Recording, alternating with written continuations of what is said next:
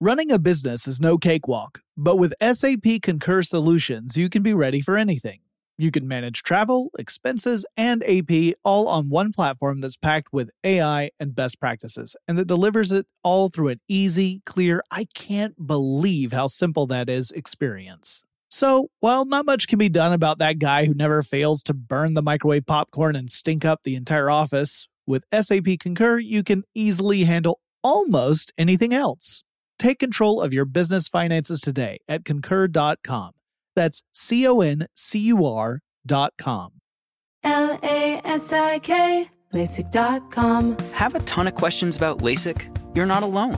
That's why we created LASIK.com. One place where you can go to find every answer to every question on your mind. Like, how much does LASIK cost? How long does recovery take? How do I find a doctor? If you've been thinking about LASIK, go to LASIK.com now. Yeah, LASIK.com. Easy to remember, so you know where to start. LASIK, LASIK.com. When you think about the future, what kind of technology do you envision? Whatever the future holds, artificial intelligence will undoubtedly be at the heart of it all. Join Graham Class as he hosts Season 2 of Technically Speaking, an Intel podcast, and hear from the minds transforming healthcare, retail, entertainment, personal computing, and more with the help of AI. Tune in every other Tuesday and explore the latest technology that's changing our world today and creating a more accessible tomorrow. Listen to Technically Speaking, an Intel podcast on the iHeartRadio app, Apple Podcasts, or wherever you get your podcasts. When you buy Kroger brand products, you feel like you're winning. That's because they offer proven quality at lower than low prices.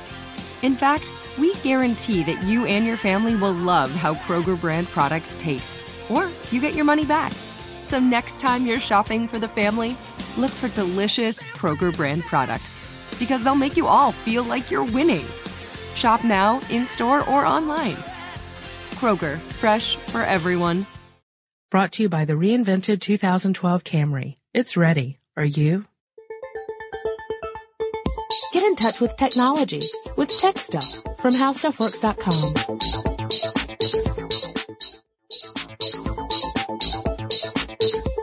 Hey kids, welcome to the podcast. My name is Chris Pollette. I'm an editor here at How Stuff Works, and sitting next to me, as always, is senior writer Jonathan Strickland. Hey there, everyone. We were gonna, I don't know, take it down a notch. Yeah, maybe mellow out with a couple guys born in 1955. Yeah, a couple guys who, they sort of had that typical experience of the growing up during the whole counterculture movement, tried college for a while, decided it wasn't for them. They both are college dropouts, and yet they both managed to have a somewhat significant impact on the tech world. Well, if you use a Microsoft product or an Apple product, yeah. Yep. That's a pretty minor impact. We're talking here about William Billy Gates and Stephen Paul Jobs. Paul. Yeah. Yeah. That's his name. Yeah, okay. Okay. Yeah, both of these guys, they've been sort of grouped together for a very long time. In fact, there was even a movie starring Noah Wyle and Anthony Michael Hall called Pirates of Silicon Valley made about these two. And, really when you look at them together, yes, they were both born in the same year. They both dropped out of college, and they're both huge people in the tech industry. So there's no wonder that they both founded their own companies in 1975. Yeah, there you go. So both when they were 20 years old, they founded a company. Dropped out of college to found a company. It's pretty crazy. Yeah, I've just lost them. I've never found them. No. Yeah. I've not been very fortunate in finding companies either. So anyway, we were thinking about starting with Mr. Jobs? I was, and there are a lot of interesting parallels, but I think the more interesting parts are sort of the places where Jobs and Gates are not alike. Oh, yeah. But I'll start with Jobs. Okay, so came from, born in California and went to school, didn't seem to be a huge enthusiastic student, I guess you could say. But he did go to some Hewlett-Packard electronics lectures that he really got interested in. That's where he met a certain fellow by the name of Stephen Wozniak. Oh, yeah? Woz. Yeah, Jobs actually worked at HP for a while. He did. And the two of those guys went to Atari. Right. Yeah, between his HP experience and his Atari experience, he did attend one semester of college. Yeah, he went to Reed College in Oregon, which is famous for its counterculture, or semi-famous for its counterculture. Yes, and we have to mention something. We had a specific request for this podcast. Okay. Yes, our colleague Josh Clark wanted us to point out that one thing that sets Jobs apart from Gates is that Jobs apparently dropped acid. So this is according to our colleague Josh Clark. You can direct all ire at him. From what I understand, he even after he dropped out of college, went to India for a while to explore some spirituality, and so he was really into learning more about the spiritual side of life. Sure, he's definitely considers himself a Buddhist. He's he's very much in touch with that part of his life, which is kind of interesting if you learn a little more about his personality, because it doesn't seem like the typical, Buddhist sort of approach to life. No, I would say not. But we're getting ahead of ourselves. We should go a little more slowly, I guess. Yeah. So Woz and Jobs are over at Atari, and they're designing video games. And after a while, Jobs gets this crazy idea. He thinks, hey, you know what we should do is build a computer that could be used in the home. Because up to that point, computers were pretty much these enormous devices that really existed only in the realms of the government and large universities. Yeah, and the people who were interested in ideas like Jobs and Woz were at this point were hobbyists. Yeah. We're talking Radio Shack boxes of switches and diodes and electronics that you wired together to make a very rudimentary machine. Yeah, like the Altair. Yes. Which we'll come back to. Yes. So Jobs ends up convincing Wozniak that, hey, this is a great idea. Let's actually try and do this. Because here's the other interesting thing about Jobs is that he's a brilliant man. There is no denying the fact that Jobs is brilliant. I mean, you can't get around it. Right. But he is not the engineer when it comes down to the whole Apple story. That would pretty much fall on Wozniak's shoulders, at least in the early years. Yeah, I mean, the two of them were both interested in electronics and engineering, but Woz is really he was the phone freak. Yes. He was definitely into the technology and fiddling with electronics end of it, where I think for Stephen Jobs, it was more a means to an end. Yeah, Jobs recognized the potential of creating a brand new product market. And he saw that it could be very lucrative, and he knew that Wozniak had the ability to bring this into life, as it were. So together, the two of them worked on building some computers, and they got a local computer store interested in their products, and the computer store actually ordered several. It depends on the sources you read. I've read everything from 25 to 55 machines. And with the money they made from that, that's where they decided to create the company Apple. Yeah, we're in the realm of the Apple I, which was very much, the pictures I've seen of it are pretty rudimentary compared to what you would see on your desktop. Wooden box, and it's got, the electronics inside of it, and you'd hook it up to a TV. And of course they chose, being Jobs and Woz, they chose a very interesting price point. Yes. $666. It was the computer of the beast. Yes. And they actually sold. They sold quite a few of these machines. Yeah, this was in 1976. So that's a pretty good chunk of change. You think today, like a $600 computer isn't that expensive, but in $76, that was a healthy purchase. Oh yeah. Yeah. And so, a year after they introduced the Apple I, they go back, they retool it, they introduce the Apple II, which was a little bit more advanced, as you would expect, and incorporated some other technologies, including a monitor. And this is where my story about computers kind of comes into play, because my first real experience with computers was with an Apple IIe. I see. Yeah, I see. Well, lots of I'm willing to bet that lots of the people listening to the podcast at this point had an Apple II of some kind in their school. Any in our age range. Yeah, that's true. Our younger listeners, not so much. Or at least they know what they are, and they've you're probably seen one. Thinking about those giant 5 1/4 inch floppy disk drives. Right. Yeah. An Oregon Trail and lemonade stand and all that stuff. Yeah. Oregon Trail. Nostalgia is so sweet. But the Apple II was really where a lot of people first came in contact with computers. Yeah. And it spurred a lot of people to start programming, start fiddling around with, the idea of having computers on desktops for work or, for their home for educational purposes. And in fact, that's why we had one. My father is an author. So he purchased the computer as a way so that he could, write books and he could store them on disks. And suddenly, you didn't have to worry about a paper copy suddenly being ruined by your 5-year-old son spilling coffee all over it. Although I should add that his, son, being me, did once turn off his computer before he had saved his, chapters. And so I am personally responsible for deleting, I think it's 3 chapters of my father's work.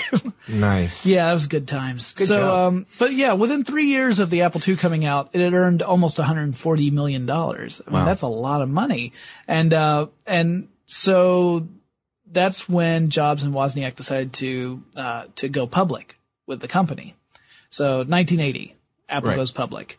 And the shares were, I think, at $22 a share when it first went public and then shot up to $29 by the end of the first day. Wow. So yeah, a lot of people were really excited about this company. And, it was right around this time that IBM started to try and make headway into the consumer market. Now, IBM had been producing machines for years. But decades. Yes, exactly. So these machines though were mainly these large machines used in mainframes. Yeah, mainframe computers, not like personal computers. But they decided to try and get into the personal computer business, and they were taking a slightly different route than Apple and using a completely incompatible operating system than Apple's at certain points. So there were a lot of strong decisions that needed to be made. Jobs had to decide whether or not to stay the course and continue doing what he was doing or to try and find a way to merge Apple with IBM, like some sort of operating system that could work on both. And there were some serious attempts at that for many years, and it never happened. At least not on any large scale. Right. And for those of you playing at home who weren't around during this time, we're talking a lot of this stuff is we didn't have mice really for the most part for a lot of these early years. We're talking keyboard commands and the disk operating system that the IBM PC ran on. It's very clunky. For those of you who weren't there to see it. So some of the changes that came up, were sort of the result of Apple's successes because they got so large that they started branching off into different products, including some that, started using mice. Yeah. Was that Lisa? Yeah, well, the Apple Lisa, many of which are in landfills now, right? Were extremely expensive machines. Yeah, they were $10,000. Yes, exactly. They were all-in-ones. And they also were had controlled mice. by mice. Yeah. They did have mice, and there was another product that came out right about the same time as the Lisa that Steve Jobs was working on. The CEO had put him on the project because he had become one of the directors in the company, but he was no longer directly in charge of Apple at that point. Are you thinking of the Macintosh computer? That would be the one. Because we totally skipped over the Apple III. Oh, I'm sorry. I forgot about the Apple III. Yeah, well, most people did. Oh, that's right. Because the Apple III ended up, here's the thing about the Apple III. There was a problem early in the production, and Apple had to recall around 14,000 units. And after that, it just couldn't get a grip on the market because no one trusted it. I wonder, can you think of any current products that people have a growing mistrust about, even though it seems like all the problems have been fixed? Yeah. I'm thinking of, we can talk about that when we get to Gates, I guess, because it's interesting that right now there's a product that is experiencing the same problem. Early on it had problems, they fixed the problems, and yet no one wants to use it. I suppose it depends on your Outlook or your Vista. Yeah, your Vista. Anyhow. So back to the Macintosh. Yeah, now the Macintosh was really designed to compete directly with the PC. So now we've got our classic matchup here, the Mac and the PC. And the Mac had an advantage because it used a graphical user interface. And yes, which was very similar to one that Xerox created, was it not? Yes, it was. Almost identical. But that's funny because future versions of a program called Windows, people would accuse Microsoft of creating Windows to essentially recreate the Macintosh experience. And the Macintosh experience was kind of recreating the Xerox experience. Well, that shrewd guy over at Microsoft, I can't remember his name. Yeah, we'll get to him. Managed to convince Apple to let them license the Macintosh operating system. Yeah. So that they could build Windows. And the Macintosh was, at the time of its arrival, a superior machine to the PC. It had a better memory, it had a better processor, but it was also more expensive, which, you know what? Hey, some things never change. And also around this time was the infamous Super Bowl ad. Oh, yes. The 1984 Super Bowl ad. Now, it was a Macintosh ad that was very Orwellian in nature. It was this very dreary world where everyone was bald, and which, I identify with. And sitting at desks and stuff, and then you had the female athlete run in and hurl a hammer essentially through a giant screen, and it was very dramatic. Well, that was the thing, was that in 1983 there weren't graphical user interfaces, at least not on everyone's desktop. So that was the point of the ad, was that 1984 wouldn't be like 1984, the book. So this was the big introduction for the Macintosh in general, was the famous 1984 ad. Right. And it's around this time also that Steve Jobs brings in a guy to help run the Apple company to make it, more successful against the PCs. A guy named John Sculley, who was from Pepsi. And this turned out to not be such a great decision. I mean, in the end, I guess it was, but not in the short term. So Jobs brings in Sculley, and Sculley, by 1985, thinks Jobs is more of a problem than an asset for Apple. Yeah, that's true. You see, Jobs is, he's got a bit of a strong personality. Yeah, that's a light way of putting it. Yeah, He's known for, throwing, things and people around. No, he's known for throwing tantrums. He's known for throwing or maybe that's probably the wrong term for it, but he is known for getting very, very angry and making sure people knew about it. Well, it's no secret that, in his days at Apple, when, he ticks someone off, and he has been known to fire people, with a very hair trigger sort of spirit. It's called getting Steved. Right. And that's really no surprise. So here's the thing, was that Steve got Steved. Yeah. So in 1985, he gets Steved. Well, sort of. He decided, they basically had relegated him to second class or maybe even fifth class status. They pretty much stripped him of all his power. They put him in a totally different building, which he dubbed Siberia. And they put him on meaningless projects, and nothing of importance ever seemed to cross his desk. So eventually he said, you know what? I get the message loud and clear. I've done what I set out to do here, and I'm not getting to do the things I want to do. And if I can't do them here, I'll do them somewhere else. So he took a little bit of a break. He resigned from Apple, and then he founded the Next Corporation. Yeah. Now, Steve had been working on some different, educational projects at Apple, and Next was designed, or at least conceived in Steve Jobs' head, to be an educational computer system. Right. And it was more advanced. It was supposed to run cross-platform on different processors. And they actually did. They produced hardware, a box plus an operating system. Right. The problem though was, again, the physical computers were a lot of people considered them to be too expensive. So they never really found a foothold, in the market. I mean, they sold some, but they didn't sell as many as they needed to. And eventually Jobs made the decision to get away from hardware and concentrate mainly on software and operating systems. Although that, machine was pretty sexy looking. It was kind of Borg Cube-ish. Yeah. Yeah. Meanwhile at Apple, things were going downhill, and that's putting it very mildly. They had come out with a whole string of products that didn't make any sense. Model numbers, the quality of the box, the actual computers themselves, they were not always, they didn't meet the earlier standards that Jobs had demanded back when he was in charge. And then, so a decade goes by, And by 1997, Apple is on the brink of bankruptcy.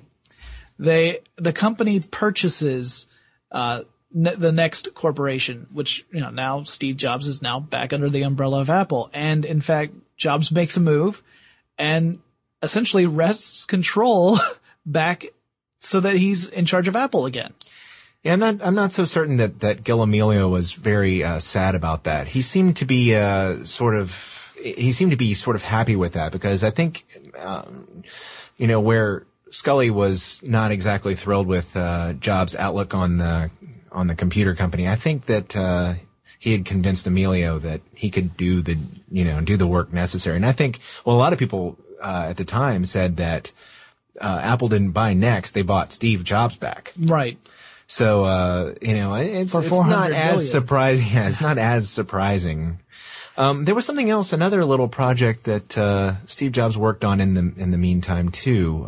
He bought a part of the LucasArts company, the computer animation studio, for $10 million.